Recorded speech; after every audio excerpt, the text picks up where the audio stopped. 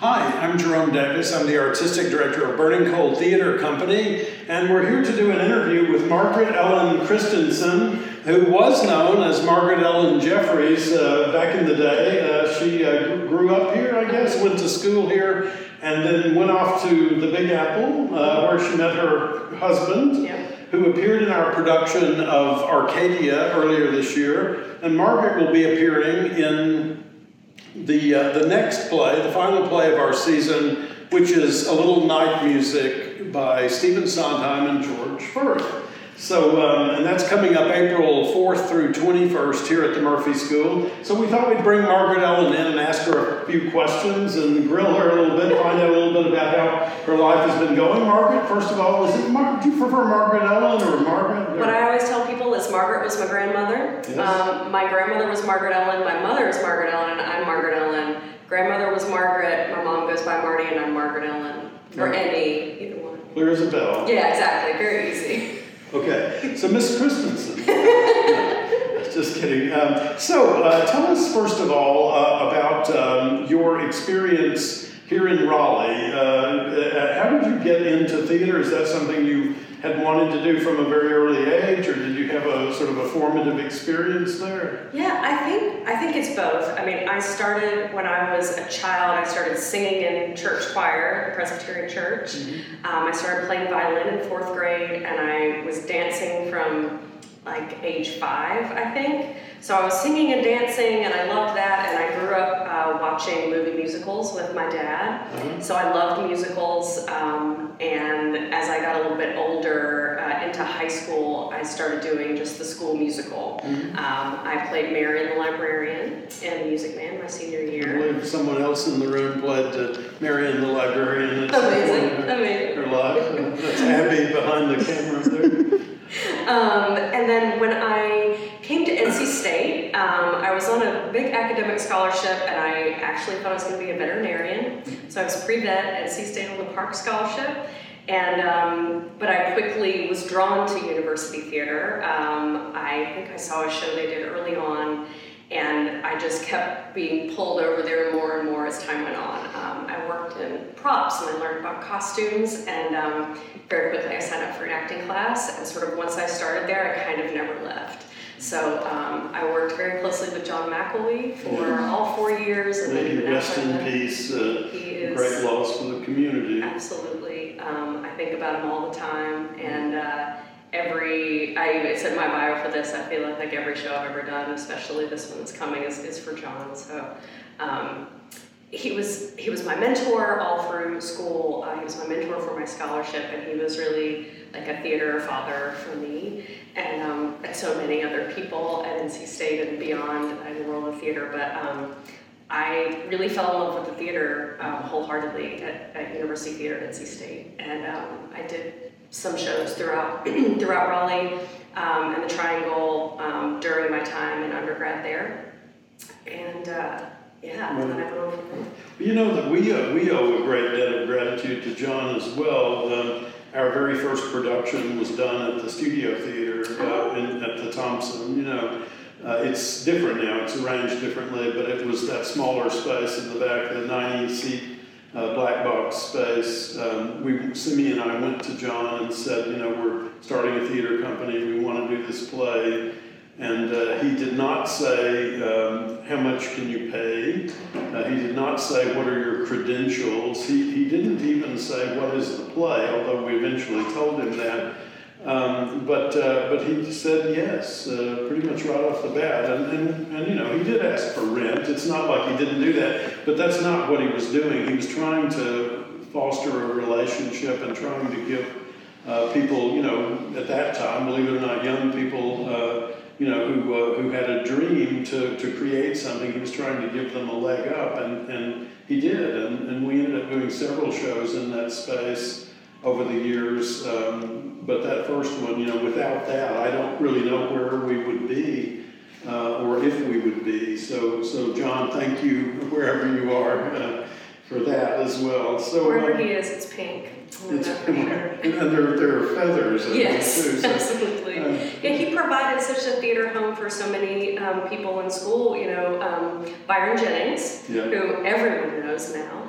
I like to jokingly call him the mayor or the king of Triangle Theater. It feels like that's true.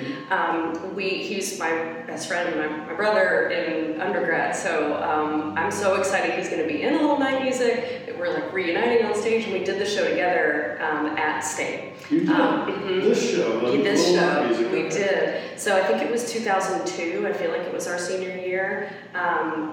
Byron was a butler. I don't remember if he got to sing or not. I hope they did. But I played Anne when we did it that time, and John was Frederick. But John just created such an inclusive atmosphere for kids who just love theater no matter what their major. You know, we had student athletes who wanted to come and do like one play or one class. Sure. Everybody had an opportunity. He would expand on cast, he would find places for everybody, backstage, on stage, design, and he just created that home for people. And I think I know I'm not the only person to say that, you know, coming from a place like NC State that's not like an accredited theater program, I feel like I got just as much of a foundation for professional theater as a number of people I've worked with over the years in my professional career who went to the bigger schools, bigger name schools. So, and that accreditation issue is not about quality, it's about certain systemic ideas that the government has placed upon it. It doesn't mean that they're not doing well or doing good by the students or providing a good education. Yeah, I'm sure that's true of many people. I learned about 90% of everything I know about theater from my high school drama teacher, you know, and haven't found a teacher since then that I would put in her category, to be honest with you. So it's it really doesn't matter, although we do that a lot. We create hierarchies in our business. We rail against them in everyday life, but then when we get into the theater, we start building our own little hierarchies. I guess it's just a human nature thing. And speaking of which, so you finished school, you've done a number of plays, you've obviously been very successful here on the campus and off the campus as well.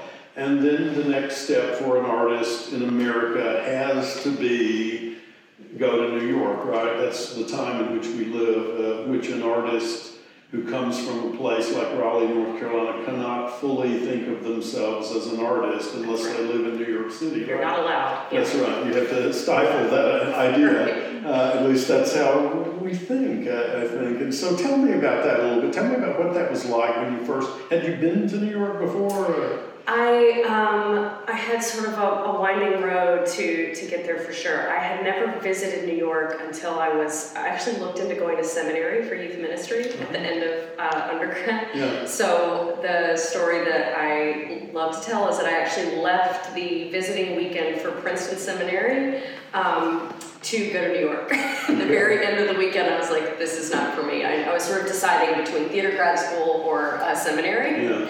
Crazily enough, and by like Saturday night and visiting and going to all these sessions, I said, this is not right. It's theater grad school, and I'm going to go to the city tomorrow and go see shows. So that's what I did instead. I took a train.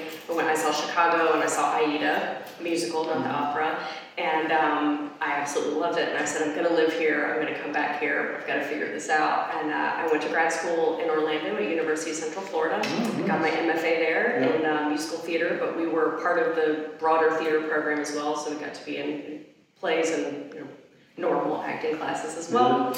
And then I went to Cincinnati, to the Cincinnati Playhouse in the Park for their internship, where I got EMC points and worked there for a year. Yeah.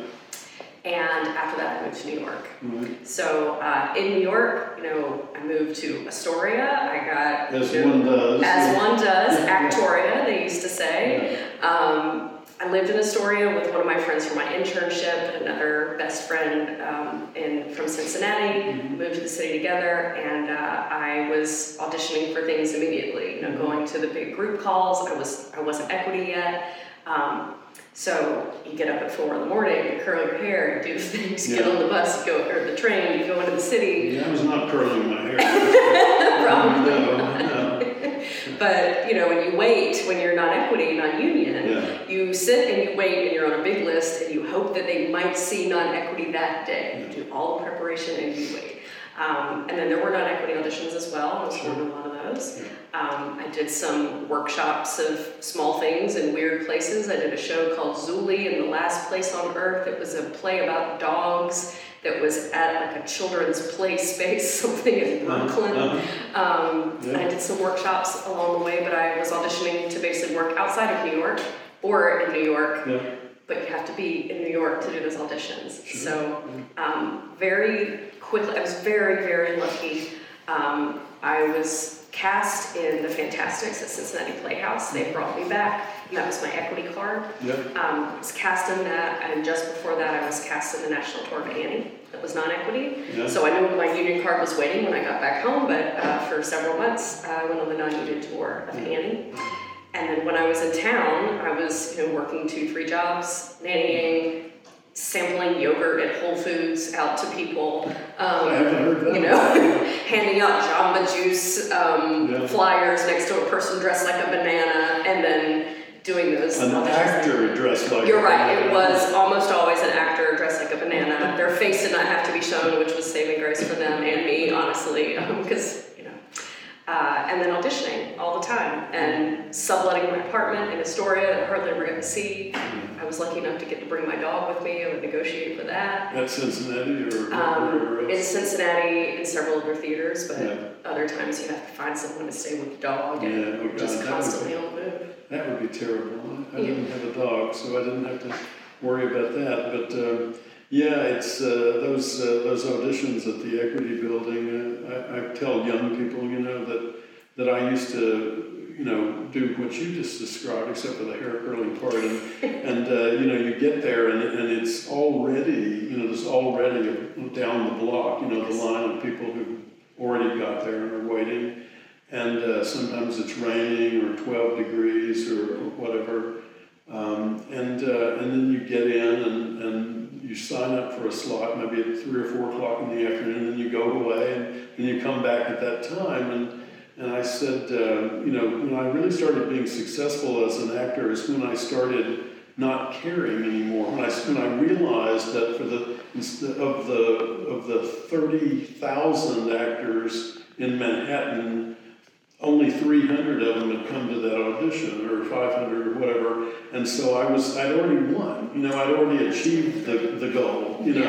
And when I could believe that, not just think it, but believe it as well in my heart, I had this sensation. I'm curious if you had this sensation too. That when I would walk into that room, that long, narrow room with the bathrooms in the back and the little studios on the side. When I would walk in, I actually felt like I was physically above the people in the room, almost like I was walking on air or something like that. Did you have an experience? Jerry, I don't know. I don't think so. That's weird. That's amazing. That's the dream. Yeah, it didn't feel like, oh God, nobody will like me.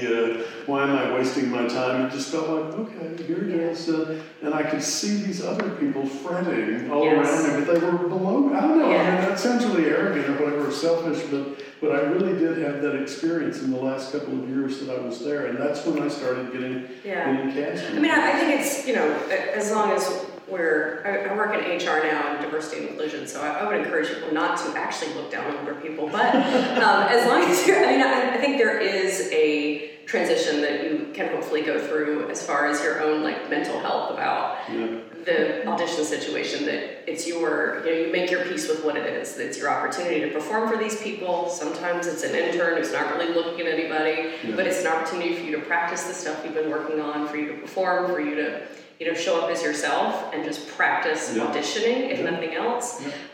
So it's never a loss. There is an audience sitting behind that table for you. I think there were definitely, very early on, I was always very upset. I thought, if I wore the exact right dress, the exact right shoes, and my hair was exactly right, and I sang the exact right song and the piece of that song, then they would get it, and they would see that I had worked really hard to pick the perfect song for that character, and it's just not about that. It's not at all. And there are so many factors you'll never know. It so often has nothing to do with who you are or how you perform at all. And so you have to do it for yourself instead of do it to book the job. And that is so much easier said than done. And it's way easier to say now that I'm not doing it anymore for a living. But once I was able to be in more of that mindset, I was able to be far more successful too. Well, and that is the place, the goal that one aspires to. When you decided to come back, I assume your marriage was part of that. Were there other things that pulled you away from New York and from that lifestyle then? Tom and I both kind of stopped pursuing acting professionally at the same time, not really on purpose, but I think for both of us, our lives had kind of gotten to a place that I was talking about this with Abby, the professional actor lifestyle is not rooted in stability. It is not rooted in logistical, financial, or sometimes mental stability. And so for me, what I always tell people, and it's still true, is that I wanted things in my life to be able to grow. And in that place where I wasn't able to find that. I literally couldn't keep a plant alive. I wasn't taking good care of my dog. I couldn't grow relationships. I couldn't visit my family at the holidays because when I was doing it, I was saying this earlier too, like every minute, every dollar, every thought is about your career, or it was for me at the time. And I wasn't able to make space for other things in my life. And so through just a series of events, like I was kind of already on this path, but really at the time that I met Tom, technically we met doing a show, we met doing Company, another Sondheim musical. Tom will joke that he had no business singing, but he was great. He played David, I played Susan, and but we were both kind of at the point where we'd been doing it and realizing like this may not be what we want long term for our lives. And so we met in 2013. We were married in 2016, and really like toward the start of the pandemic, we started thinking about leaving New York because we weren't performing anymore. We were both in jobs that were, we were successful in them. We enjoyed them, but we didn't necessarily have to be in New York the way that we did to be actors.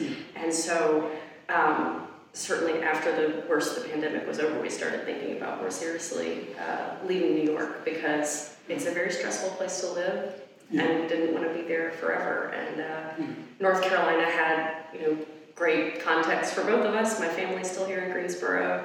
We have friends all over the state, and we really love being close to nature. And I really wanted to get involved back in theater again and find a way to perform for fun. And there's such good theater around the entire triangle here, so we really wanted to be a part of that. So why have we created a system that's that antagonistic toward artists? I mean, the description of your life up to the point when you got to New York is clearly the life story and the trajectory of an artist, right? Why do we create this almost impossible barrier for artists? Why do we do that? That's a good question. And is there a way to break that somehow? Why we create it? I mean, it was created a long time ago, so I hope we're not still creating it now. But I think I don't know. I think people want to be able to do it, and I think when it seems so impossible to be able to be an artist, then you look for anything that's a path that came before that someone did it. So I think that perpetuates how that happens, and I think there are often even teachers who are sort of embittered by going through the process themselves and say, well, this is the only thing you have to do and this is what you have to do. So then it sort of perpetuates those same bad habits. And I think I wish there was more respect for the artist path in general. We could talk about patriarchy and white supremacy and capitalism, but that would be a longer conversation. But I think it's part of that. It's a big part of that. But I think there is not as much, the idea, it's hard to accept that an artist's path is a legitimate profession or a legitimate path for a life. And so there's just no vision of making it easy, I feel like. Does that make sense? Yeah, it does. I have always felt that it might have something to do with the city's, New York City's brand as well. In England, which is not the only other place on earth, but it certainly is probably the great theater city in the world. All of the arts are there together. You know, the film industry, the television, radio, commercials, all of that is, and the stage. And so people who want to work in the theater can do it and stay at home. You know, they don't have to be flying, you know, to Iowa to do a reading, you know, or something like that, and leaving their dog behind, let alone their loved ones or their apartment. And so what would make sense would be for the geographic center of the country to be the geographic center for artists as well. But the economic center of the country is in that little island up in the Northeast, and they are not letting go of that mantle of supremacy, you know, to use the word you just used. You know, they are the place, and they're going to continue to tell us that they're the place. All you have to do is turn on the television for 5 minutes and you'll get a very clear idea that, you know, whether it's the morning news shows, you know, the Today Show or something like that, or all the cop shows, you know. When was the last time you saw a cop show set in Des Moines? Right. It just doesn't happen, or Little Rock, you know. Ironically, there are a lot of them in Chicago. Chicago is also a place where you can live and work in the theater at night and not even be in the union. But yes, you can be not. That's right. But again, to me, it feels like it has something to do with the economics of it too. And again, it doesn't have to be. If you're going to be working as a dog walker or as a waitress, you could do that in Kansas City just as easily as you could do it in New York. So there's no reason for theater artists to be located up in one little corner and in a virtually unlivable place, but they insist upon that, and we go along with it. I mean, I think too, with so much funding being centralized there too, you know, regional theaters used to be a place where repertory companies could live and stay and work forever and sort of even work in the broader region. I've worked with so many people in the Cincinnati, Dayton, sort of like Ohio, St. Louis region who lived there and stayed there and did really amazing work and were as good as anything you see in New York. Sure. And now, you know, it's so, all I hear anywhere is how every theater, even the biggest names, the biggest ones that were always flourishing, even when I was doing it professionally 10 years ago, are losing so much funding. And so it just seems like it's really difficult financially for, like, you know, high production values to be funded across the company the way that they are.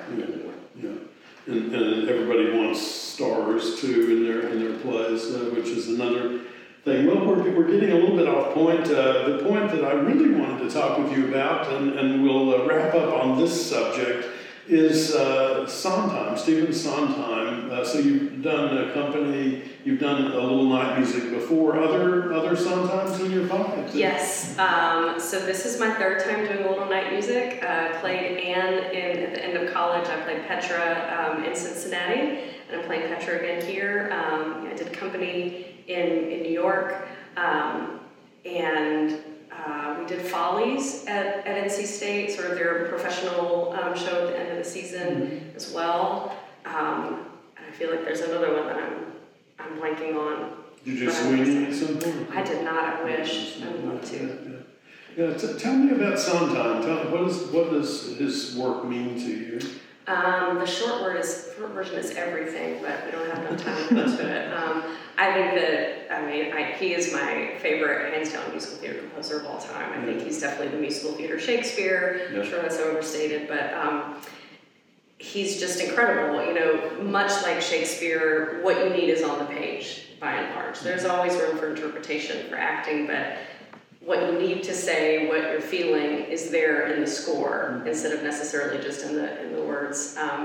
But a lot of times I wrote the words too, so it's clear by listening to the even just the melody, but really the full score of sort of what your character is going through and how things fit together, how the story fits together. And that part is always so exciting to me, that every time I listen to a Sondheim score, there's something that I've missed that makes it make even more sense or be deeper or more meaningful to me. That's how opera is typically written as well, right? The music leads you, literally the movement is predicated on what the music's doing and vice versa.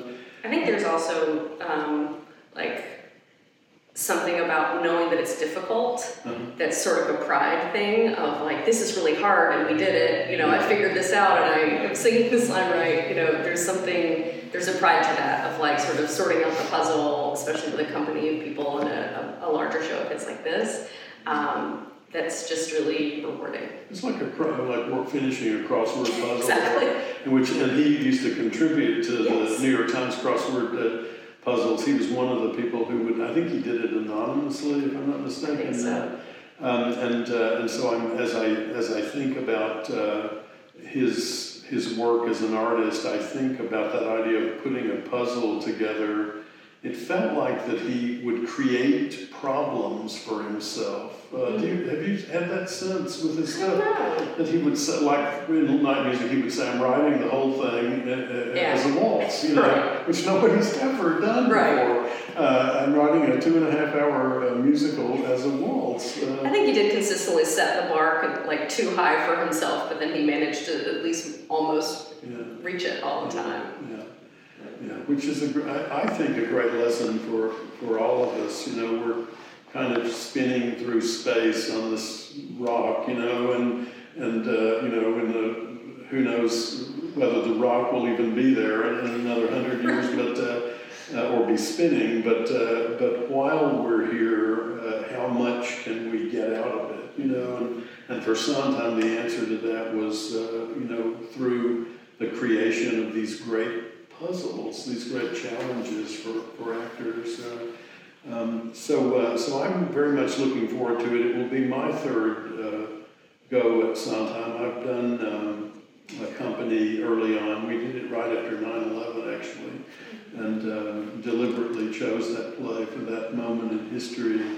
And then we did Sunday in the Park with George a few years ago, which I dearly loved, and someday we'll do again, I think, before I get too old to. One of my big sort of senior piece that I worked on at State and did later in grad school as part of KC-ACTF was Move On, and that was with Byron Jennings actually. So we got to sing that song in school and worked on it a lot. It's a beautiful piece.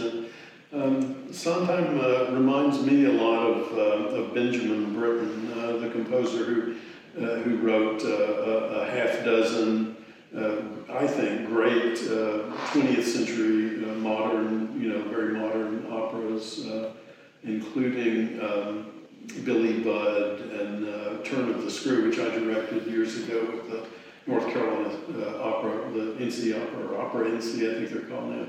And I started out with the sensation of that it was completely flat, that there was nothing there except this sort of atonal drum. And by the end of it, I was just madly in love with that piece of music. It's so subtle. And I find a little bit Sondheim that way too. Like each time I listen to it, I start to hear another layer underneath what I thought was there, and so I'm listening to it a lot right now. Yeah, and, you learn more every time. I think you know, in Merrily We Roll Along, which I understand will be happening here next year. Very exciting. Yeah. You know, there's a whole thing about you got to write a hummable melody, and he received all that criticism himself, and so that's him. You know, it's not him putting himself into his writing once again, but.